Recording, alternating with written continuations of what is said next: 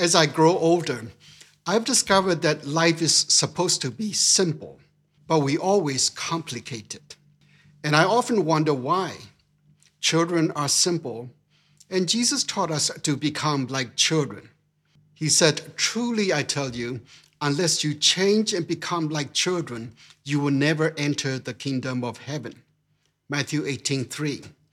Whenever Jesus begins his statement using "truly I tell you," he wants us to pay serious attention. It means we must put it into practice and never take it lightly. I'm also intrigued by the words change and become, as if childlikeness is a state of maturity for us to attain.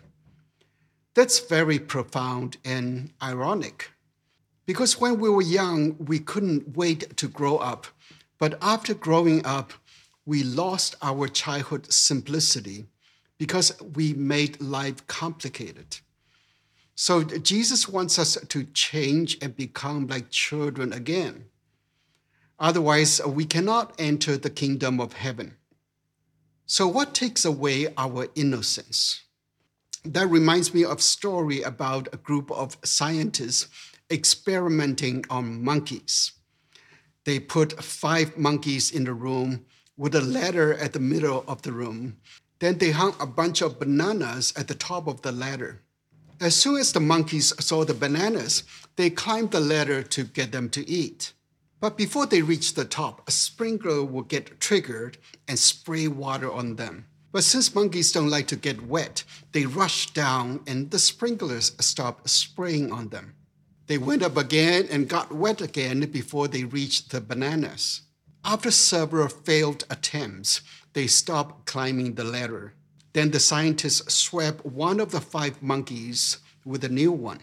The new monkey would immediately climb the ladder to get the banana, but to his surprise, the other 4 would pull him down.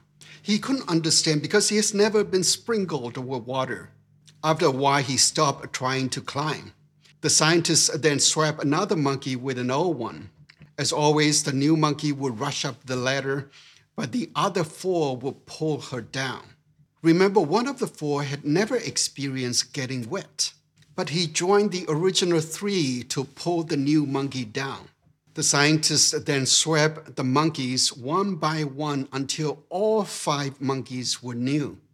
None of them had experienced getting hosed, but none of them ever tried to climb the ladder to reach for the bananas. And none of them knew why. It became their tradition. That experiment can be interpreted from multiple dimensions. From one perspective, it tells us that those who had failed in life would discourage you from trying to fulfill your dreams. From another perspective, the new monkeys are like innocent children, but society passes its baggage on them and complicates their lives. Now everyone is carrying a heavy burden and has lost their childhood innocence and simplicity. We have also lost our childhood dream of reaching for the stars, and heaven becomes so far away. Jesus tells us that heaven is still attainable if we change and become like children again. In other words, we have made life complicated by believing in other people. But Jesus is telling us that life is simple. Don't complicate it. Based on today's scripture lesson, we will examine how to change and become like children, how to make life simple and keep it from getting complicated. So let's begin. Hi, in case we haven't met yet, I'm Sam Stone, the light keeper. You are the light of the world, and I'm the keeper. No pun intended. It's my calling to help you shine your brightest so that God is glorified in you and you are satisfied in God. The scripture lesson for today, the second Sunday of Easter, is from the Gospel according to John chapter 20, verses 19 to 31. Listen to the word of the Lord. When it was evening on that day, the first day of the week, and the doors of the house where the disciples had met were locked for fear of the Jews, Jesus came and stood among them and said, "Peace be with you." After he said this, he showed them his hands and his side. Then the disciples rejoiced when they saw the Lord. Jesus said to them again, "Peace be with you. As the Father has sent me, so I send you."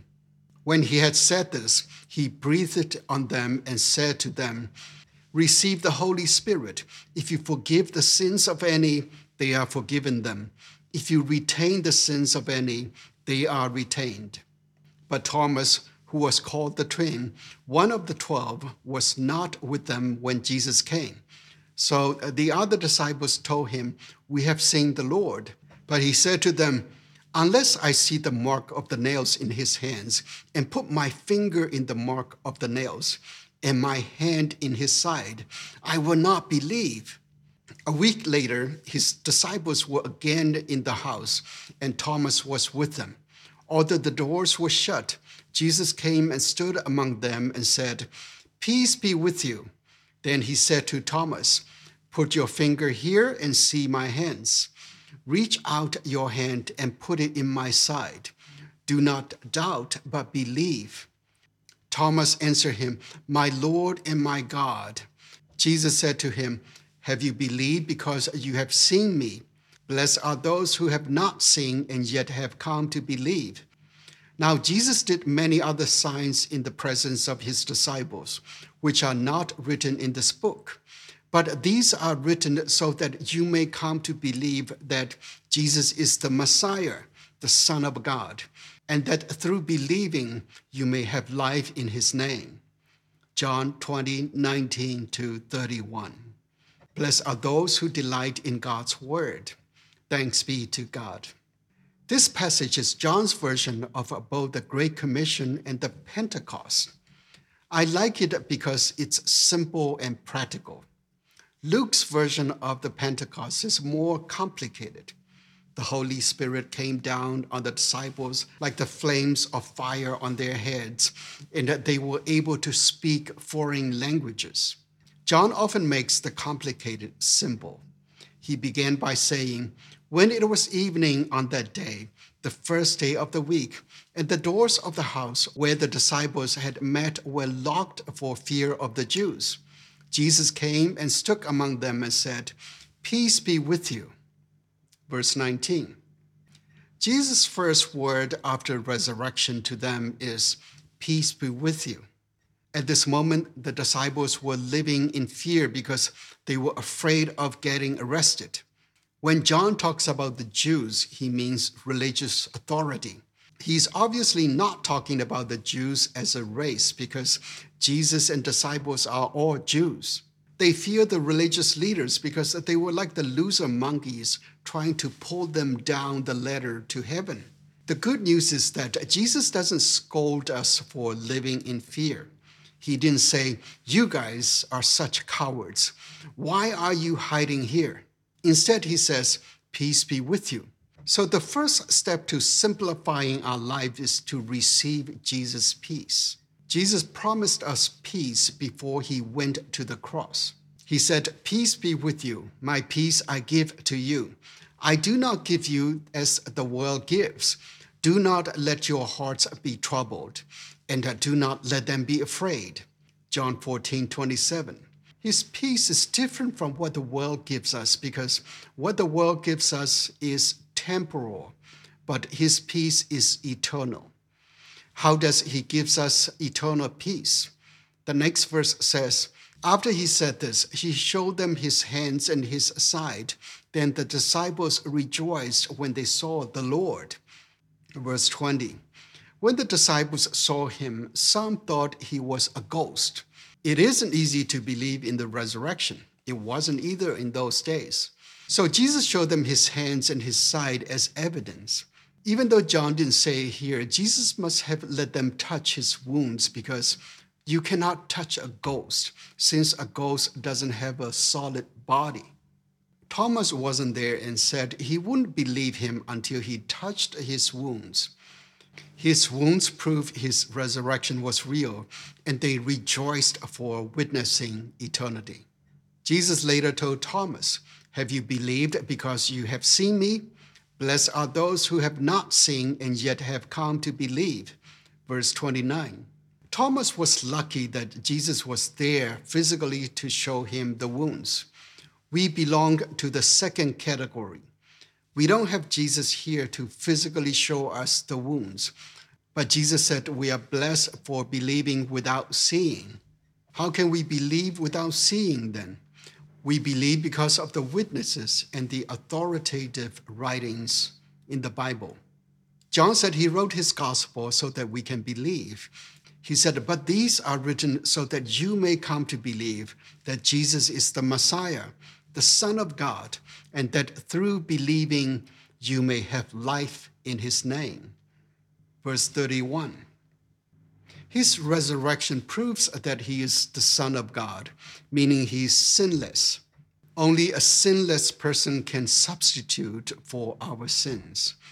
If he were only a human, he would be a sinner like us, and his death does not pay our debt. We have peace knowing we don't have to carry the baggage passing down on us from other monkeys. When we have peace, we become like children. We can climb the ladder again without fear of getting pulled down. We can show them we can get the bananas without fear. Even if we get wet, our life is safe because through believing, we have life in his name. His name is eternal, so we have an eternal life. A life without guilt and the fear of the future is a life of freedom and simplicity. Secondly, receive his great commission. Jesus said to them again, peace be with you. As the Father has sent me, so I sent you. Verse 21. Jesus commissioned us to pay it forward and to be peacemakers. The Father sent Jesus to reconcile the world, and we are commissioned to carry on that mission. That's the greatness thrust upon us. We are called to unload the baggage of complications from others so they can also travel light and become like children. The recent pandemic, the war, the recession, and the inflation have made many people's life really complicated. No matter who caused it and what caused it, every monkey in the room is a victim. Everyone today needs a message of simplicity because their burden is heavy. Jesus said famously, come to me, all you that are weary and are carrying heavy burdens, and I will give you rest. Take my yoke upon you and learn from me, for I am gentle and humble in heart, and you will find rest for your souls. For my yoke is easy and my burden is light. Matthew 11:28-30. This is a passage we all need to memorize.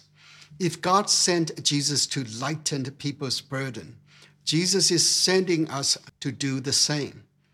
If we can learn from Jesus' gentle and humble heart, which is childlike simplicity, people find rest in us and learn from us. It gives us opportunities to teach, and we also learn deeper by teaching. How do we do that? Jesus doesn't give us any assignment without giving us the equipment. John makes this very simple. He wants us to receive the Holy Spirit through simply breathing.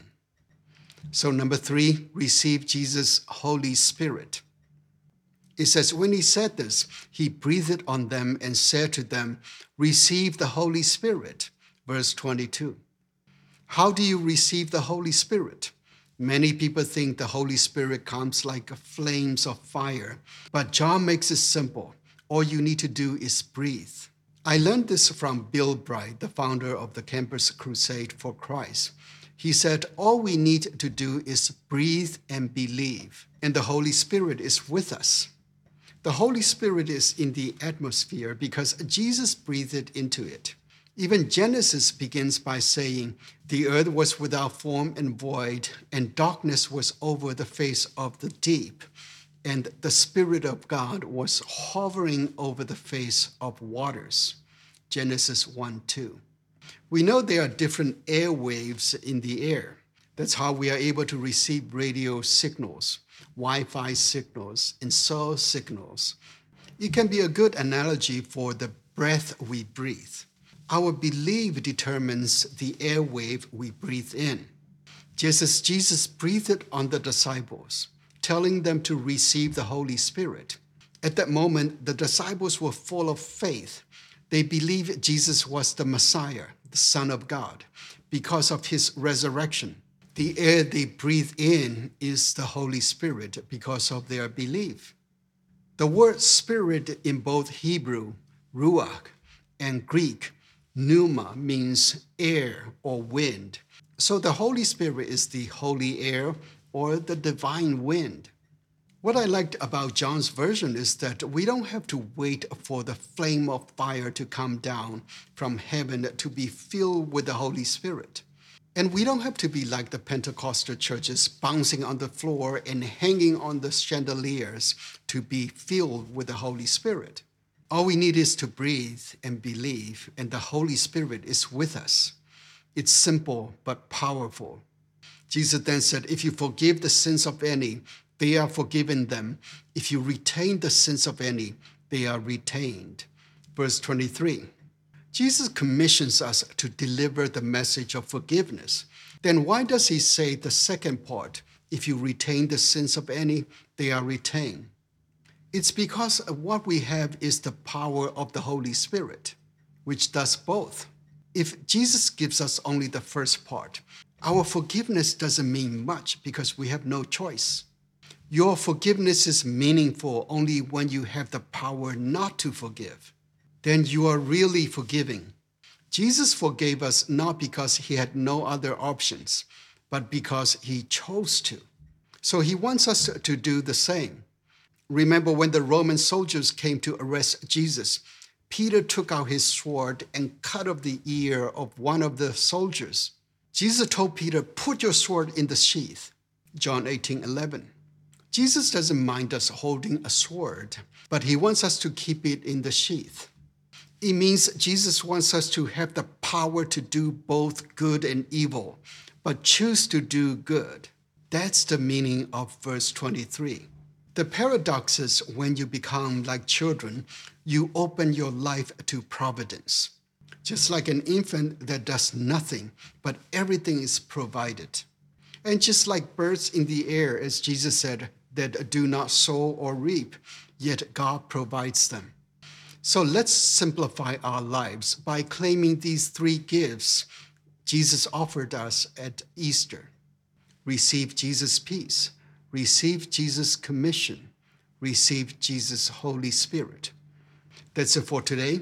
I hope you find this message illuminating as much as I enjoy receiving it from the head office. Until we meet again, keep your light shining brighter and broader and harvest the fruit of profound freedom, purpose, and happiness. Amen. Bye now. Thank you for listening. If you would like to maximize your life and leadership by unlocking your spiritual advantage, please feel free to direct message me on Twitter at Samuel Stone or visit samuelstone.com. I'm looking forward to talking with you. See you on the next episode. Bye now.